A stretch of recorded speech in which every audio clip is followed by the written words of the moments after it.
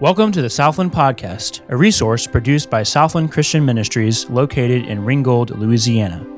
We trust that this podcast will encourage and equip you in your walk with God.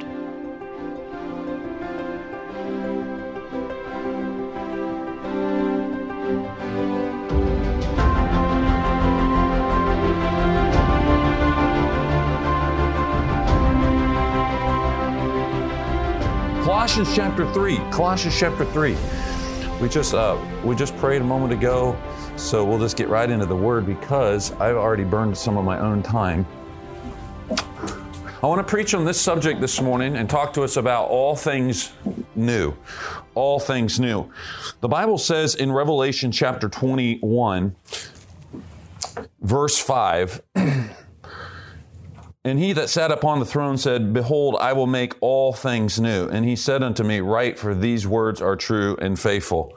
In Isaiah 43, another great passage that helps us to understand the prophecy of God making all things new. Isaiah 43, verse 18, the Bible says, Remember ye not the former things, neither consider the things of old. Behold, I will do a new thing. Now it shall spring forth. Shall ye not know it? I will even make a way in the wilderness and rivers in the desert. I'm glad God is a God of new things. That He's making things new. 2 Corinthians 5:17, if any man be in Christ, he is a new creature. Old things are passed away, and behold, all things are become new. Now we're going to Colossians, and in reference to the resurrection, and we're thinking about the fact that God is, through the resurrection, making all things new. The book of Colossians has the theme of the preeminence of Christ.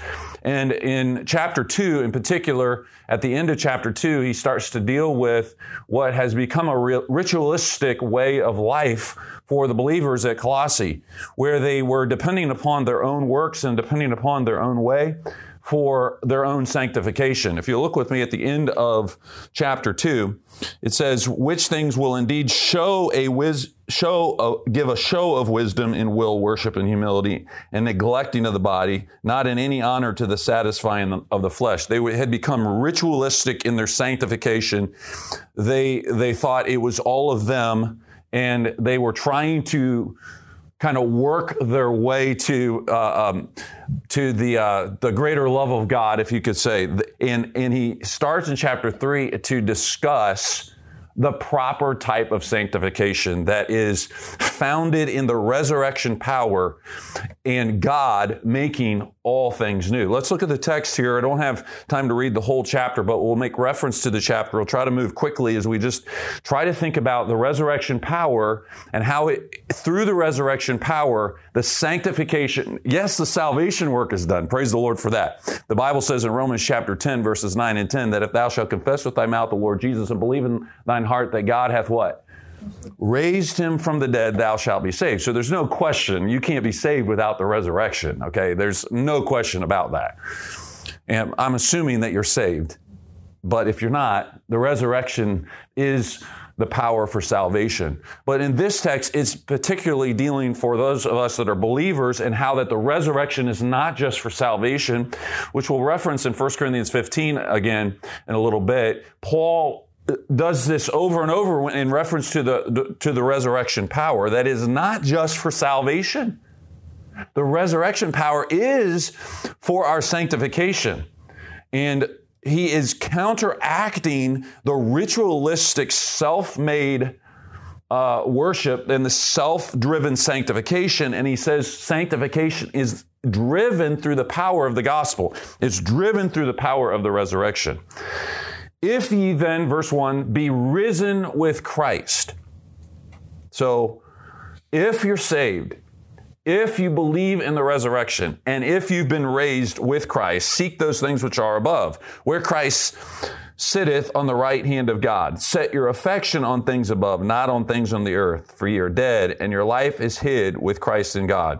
When Christ, who is our life, shall appear, then shall ye also appear with him in glory.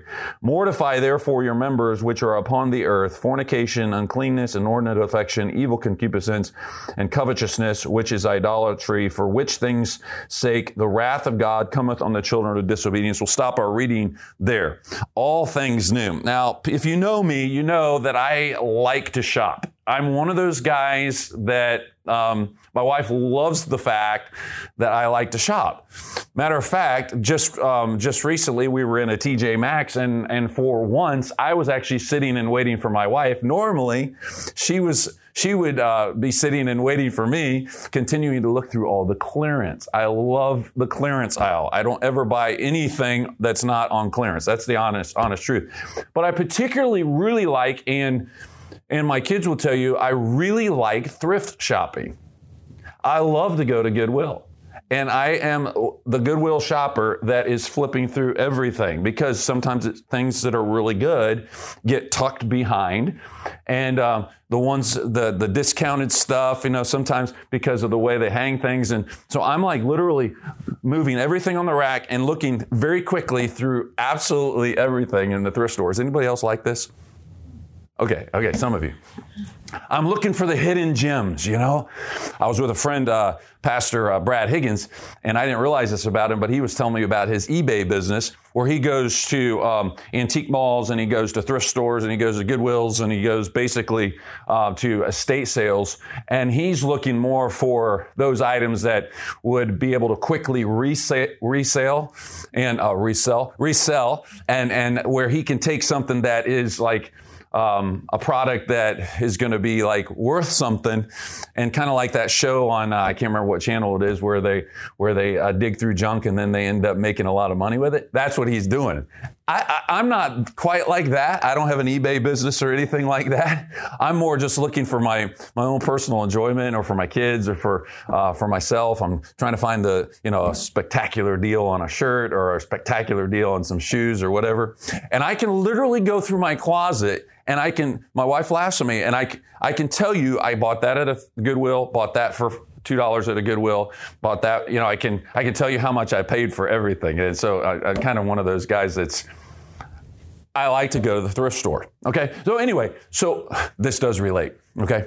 So when I go to the thrift store, when you really, really, just hit a home run, is when you find something new at the thrift store, where it still has the original tag on it, where Target has dumped stuff, or some other store has dumped stuff, or somebody bought a brand new shirt and then they just didn't fit or something, and so they just stuck it at Goodwill. How many of you have ever found something brand new at a Goodwill? Okay, you know what I'm talking about? And I did this on purpose this morning. This shirt right here. This shirt. I love this shirt.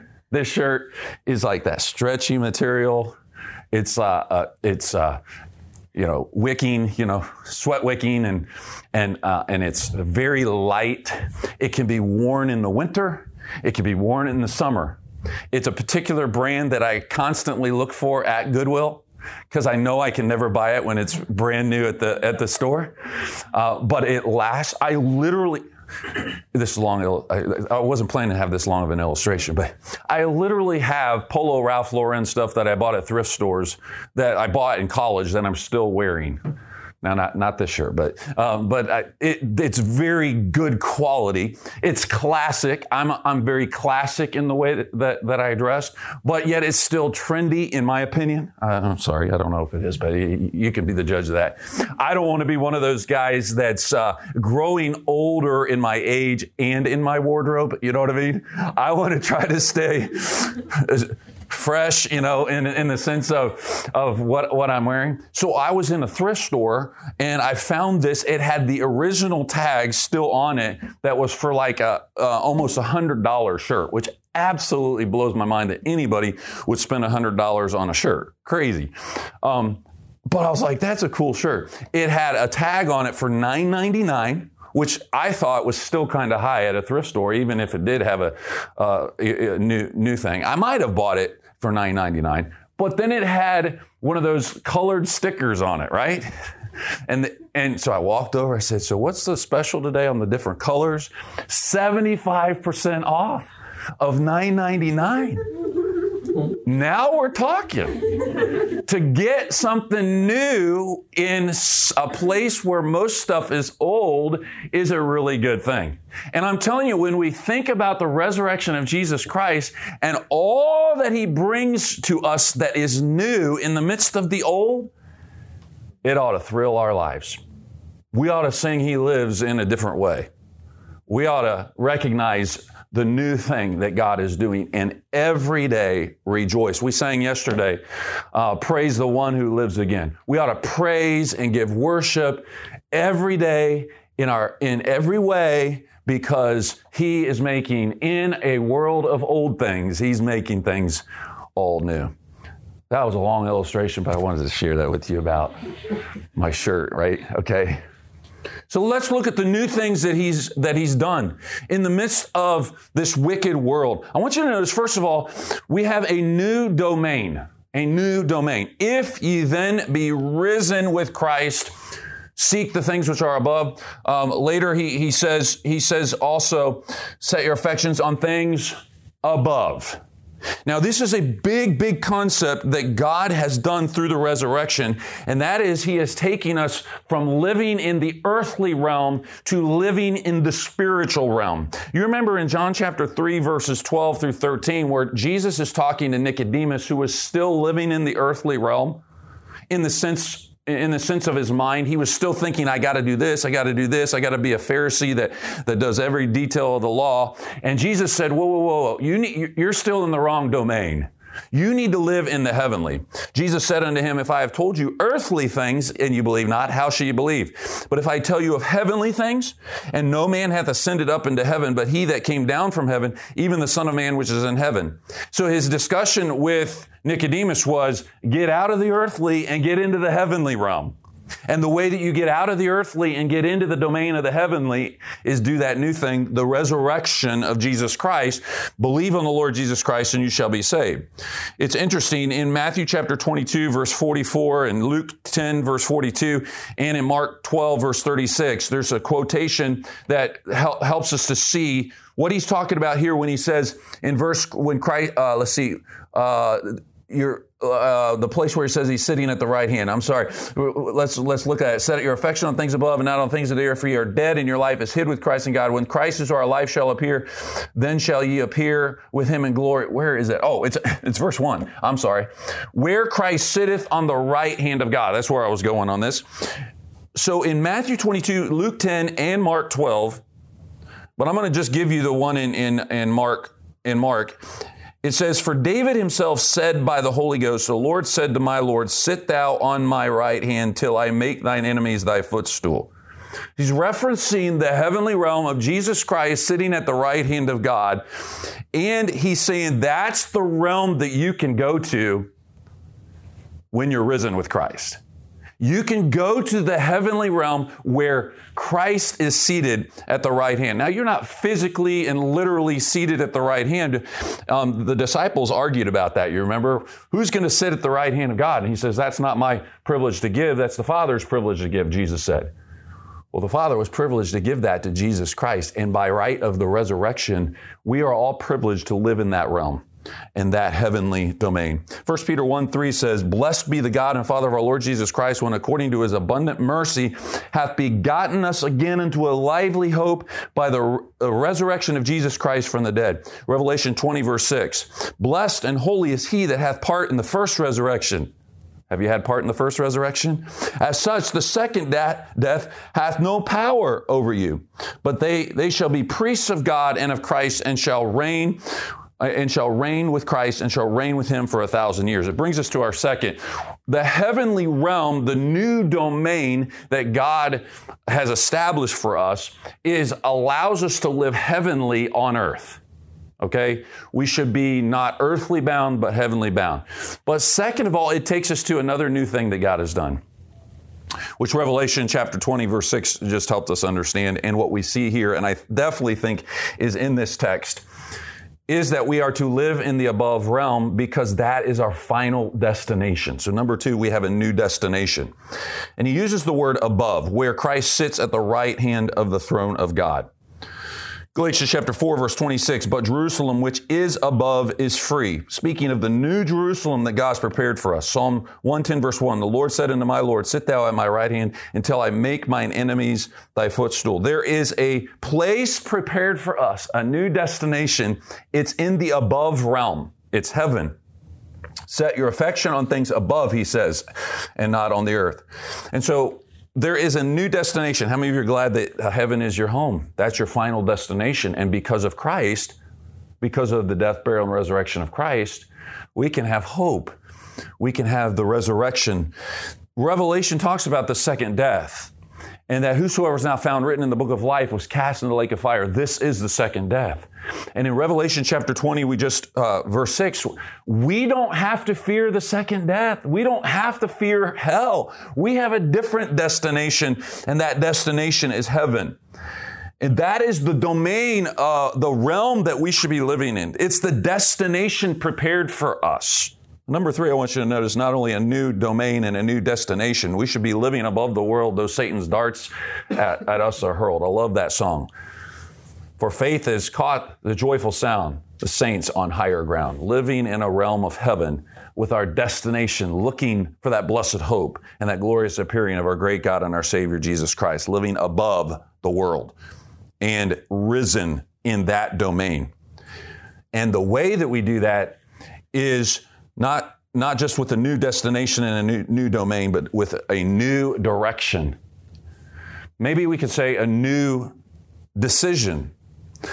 Maybe we could say a new desire. That's where he says, first of all, and it's interesting, he has 2 commands here directly in verses 1 and 2. First, he says, seek those things which are above.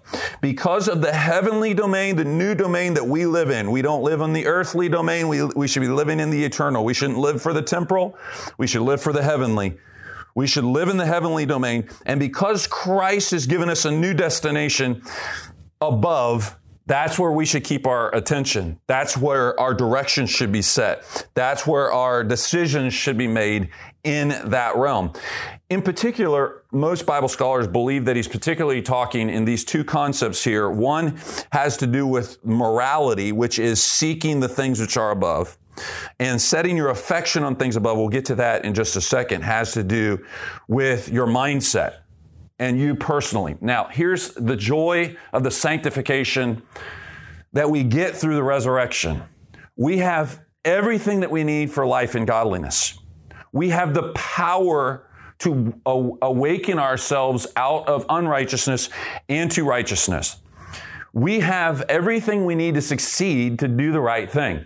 So moral truth cannot come to those who don't have Christ. They don't have the risen Lord. So being in Christ allows you to seek the things which are above. It gives you the potential. It allows the direction of your life to be set on the moral truths of the Word of God. The second concept is that of the new delight or the new mentality, where in our human power, directed by the power of the resurrection, we have the free will to make decisions and to make loves and delight. But let's focus for just a moment on this idea of a new direction, seeking the things which are above. For sake of time, I'll just turn over here to 1 Corinthians 15. I was going to have you turn there. But right in the middle of the chapter, the resurrection chapter, which, by the way, if you haven't read through it, you ought to read through it. My understanding is in Sunday school, some of you read through 1 Corinthians 15. That's a good thing. There's a couple of things here in reference to the resurrection that definitely help us to understand this idea of sanctification, that it is both powered by God, potential given to us, but yet human will has a major part of this. I would never say that sanctification is inevitable. Even though from the sovereign God of heaven, He delivers unto us the power to overcome sin. Do you remember the second verse of complete in thee? Complete in thee, no work of mine can take away. The second verse, no more shall sin. I always make that comment when I'm leading that song, is that we are complete in Him with the power to never sin again.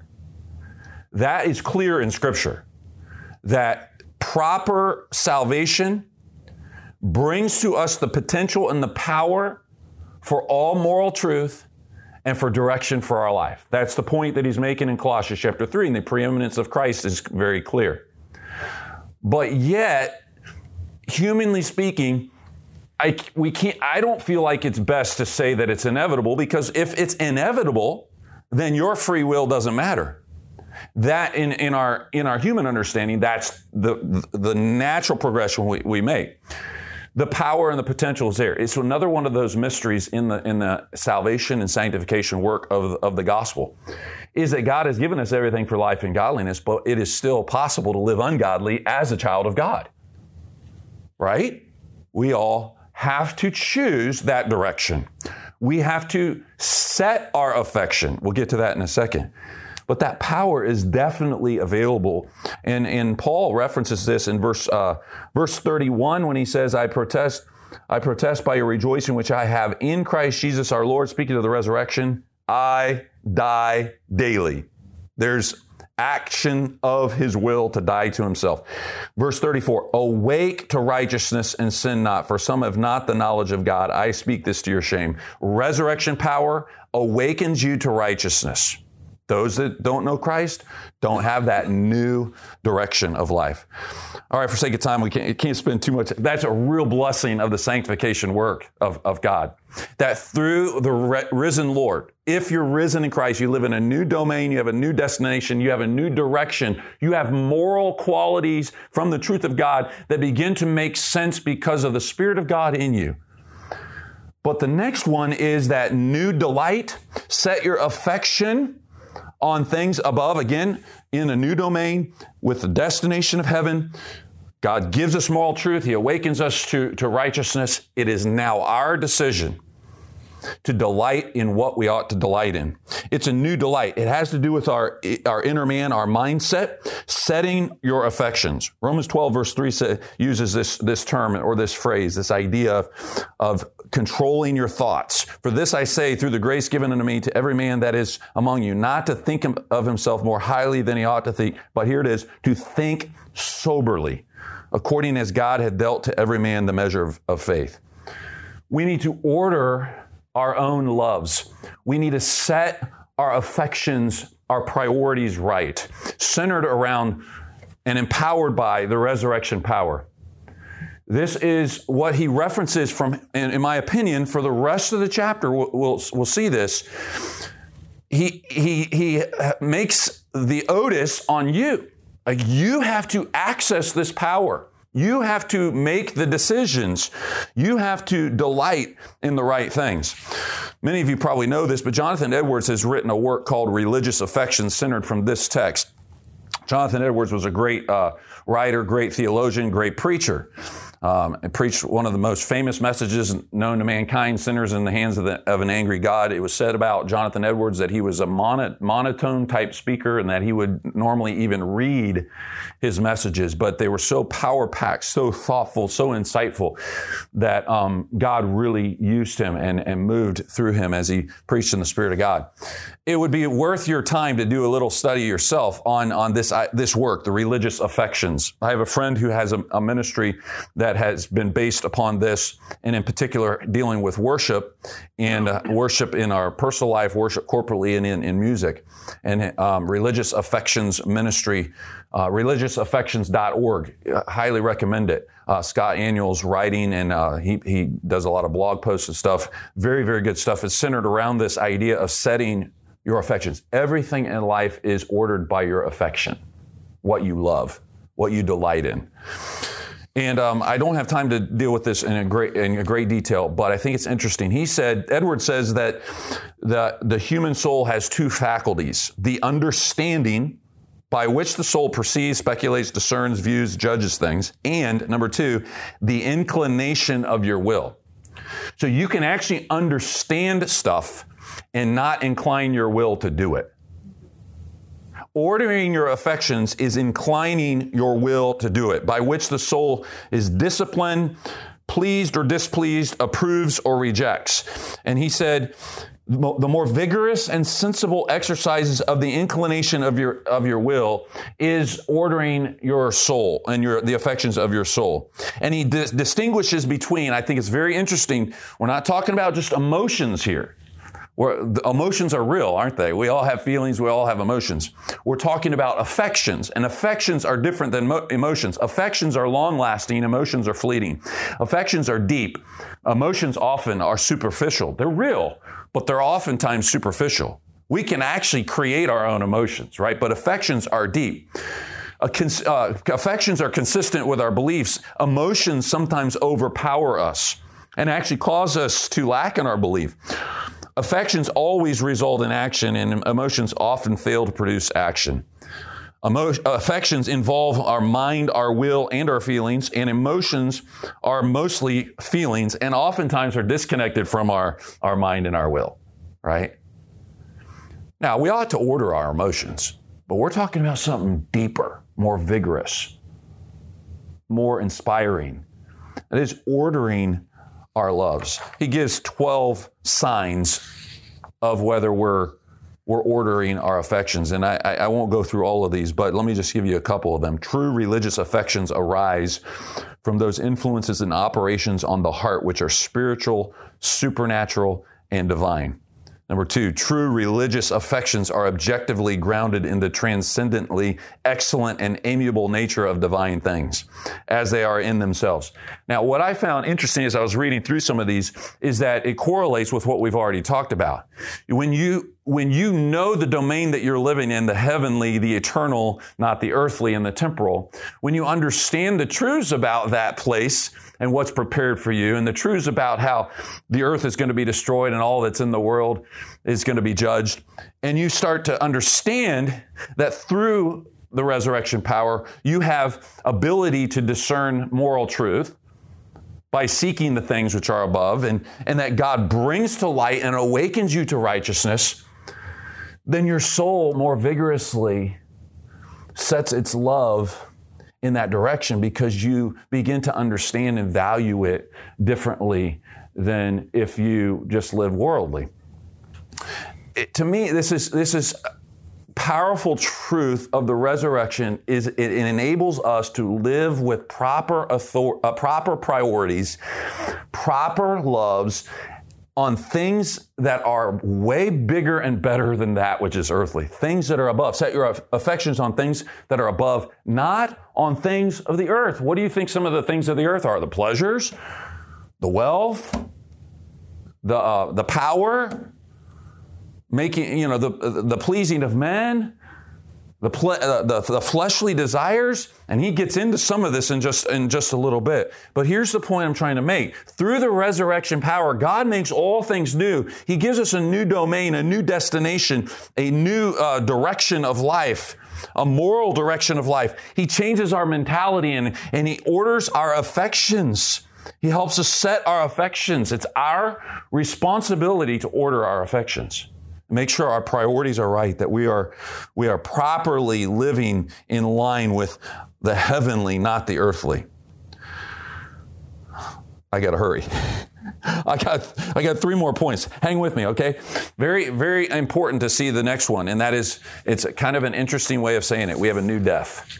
We have a new death. I really, really like how he transfers all of this information that we've already seen about the new domain, the new destination, the new direction, and the new delight that we should be having should cause us in verse 5 to mortify, therefore, your members which are upon the earth, fornication, uncleanness, inordinate affection, evil concupiscence, covetousness, which is idolatry. Can I just say, because I got to move quickly, that we have a new death.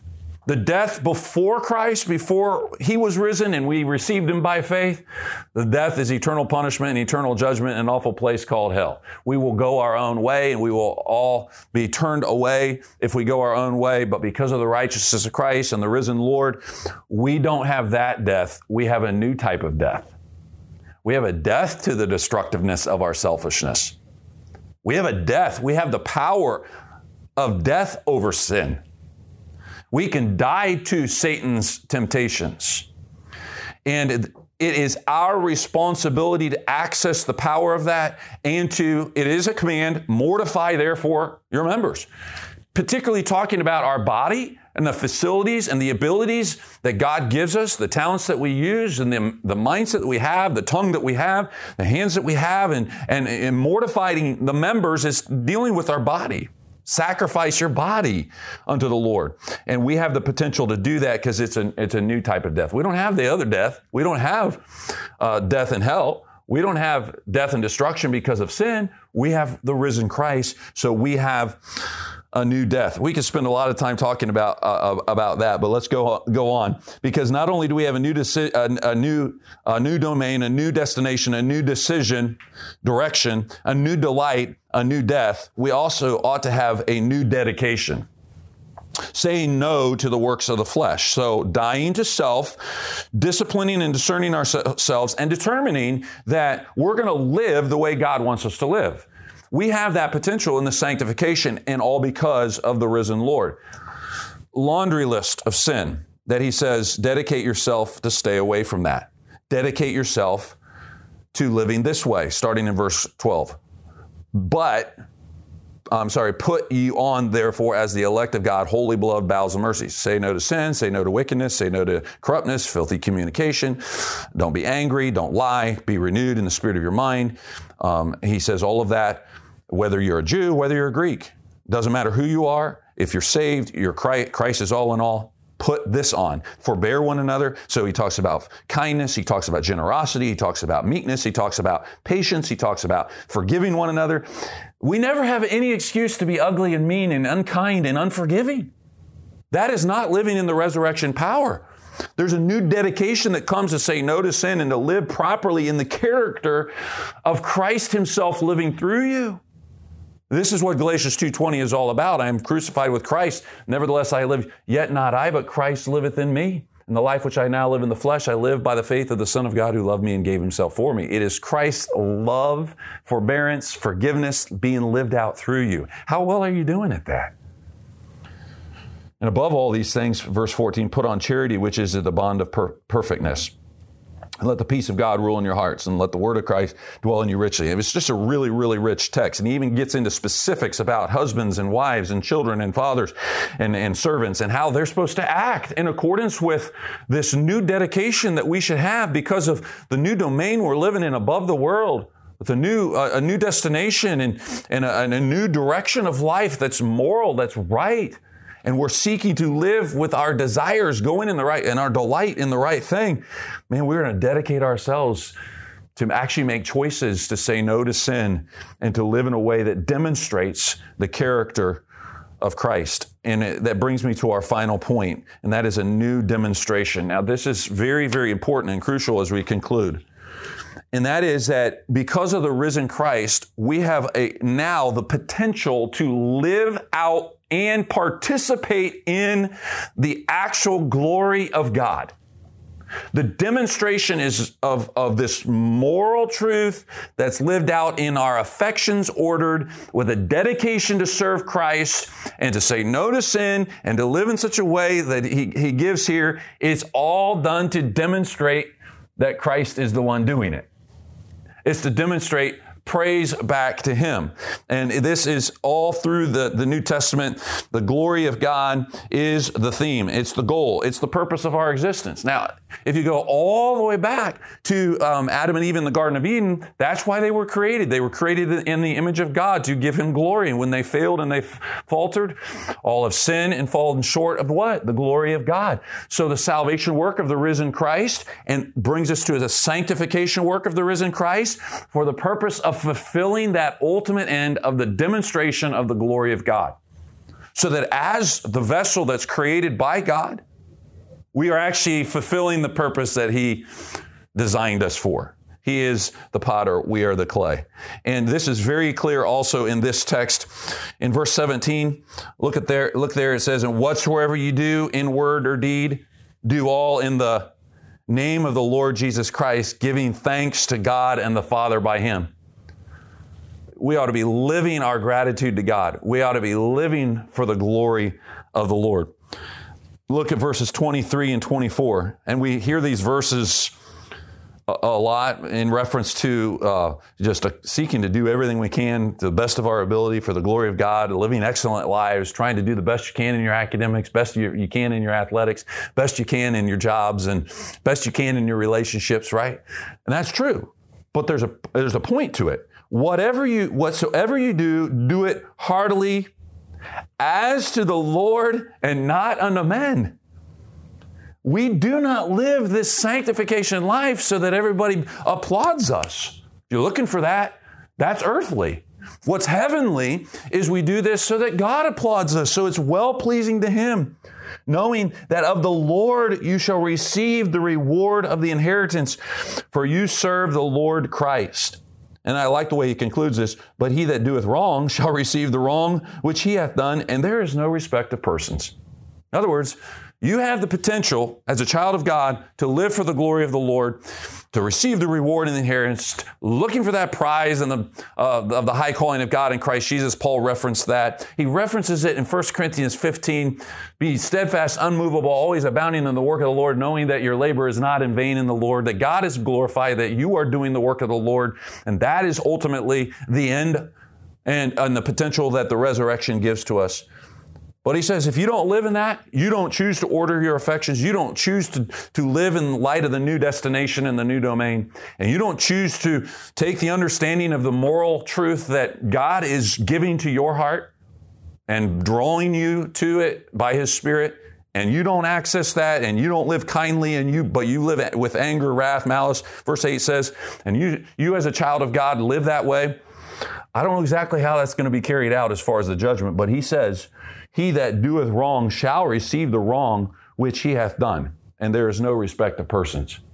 So there is a sense in which God will even judge the Christian when they don't live in light of the new things that God is doing. But here's the positive point of this. We have the potential to demonstrate the glory of God. A new demonstrations, participants our life is hid in Christ. So one has said the hidden life in Christ will be finally made manifest. And what you thought you were living in secret and nobody was applauding you, one day you will be applauded. And that's why God says more is required in a steward than a man be found faithful. Our responsibility is not for the praise and applause and the glory of men. Our responsibility is for the praise of the audience of one. And you may not experience that God's applauding you every day, but that's kind of what He's doing in your soul, in your heart, when you are living in light of the resurrection. God is allowing you to participate in the demonstration of His glory, which is fulfilling the purpose for your existence. And whatsoever you do, whether you eat or drink or whatever you do all to the glory of God. In Philippians chapter 1, verse 20, according to my earnest expectation and my hope that in nothing I shall be ashamed, but that with all boldness as always, so now Christ shall be magnified in my body, whether it be by life or by death. And we have the potential to live out the purpose of Christ because we are risen with Him. This is the sanctification work, the new thing that God is doing amongst the old. It's kind of like you standing out in a thrift store, in the midst of all the old.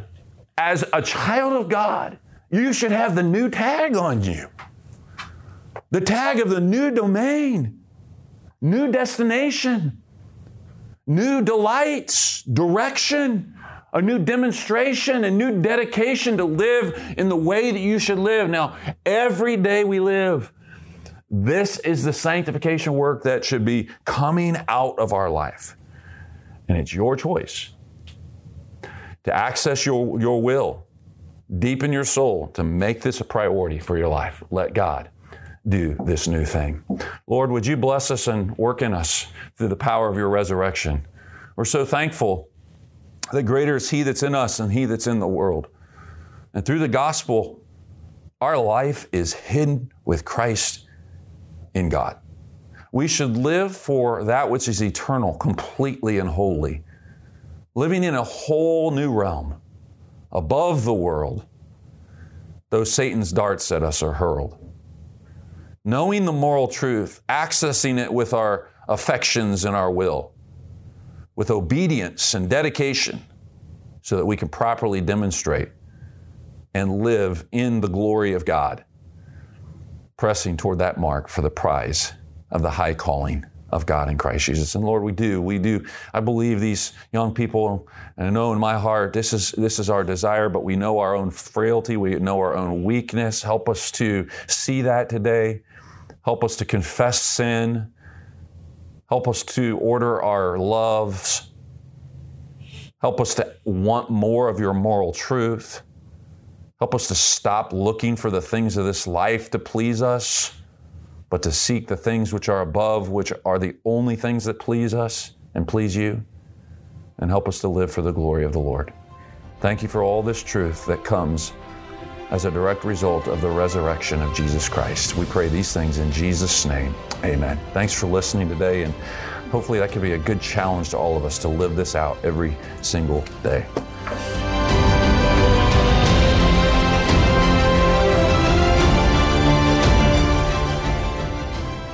Thanks so much for tuning in to the Southland Podcast. It is our prayer that you would know the Lord Jesus Christ as your personal Savior. If you have never experienced salvation through Christ alone, would you please reach out to us? You can contact us through our website at www.southlandcamp.org or call our camp office at 318-894-9154.